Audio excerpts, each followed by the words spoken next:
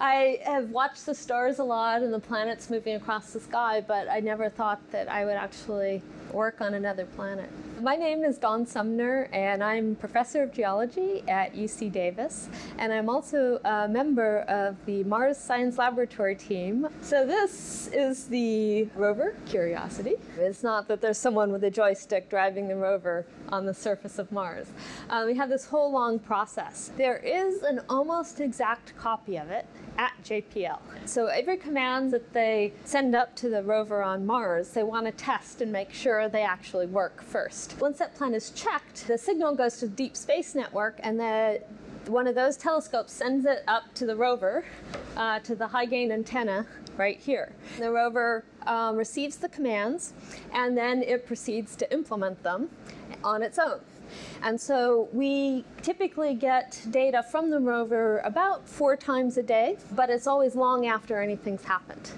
We have a lot of instruments that geologists like to use, so we like to know what the composition of the rocks are.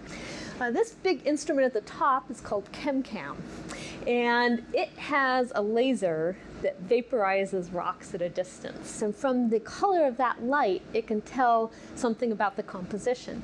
The MOLI, the microscopic imager, it's on the end of the arm that can move, and so the engineers developed a whole sequence where it could take pictures of the whole rover. This is called the MARDI camera, and this one took pictures during the descent of the rover towards the ground.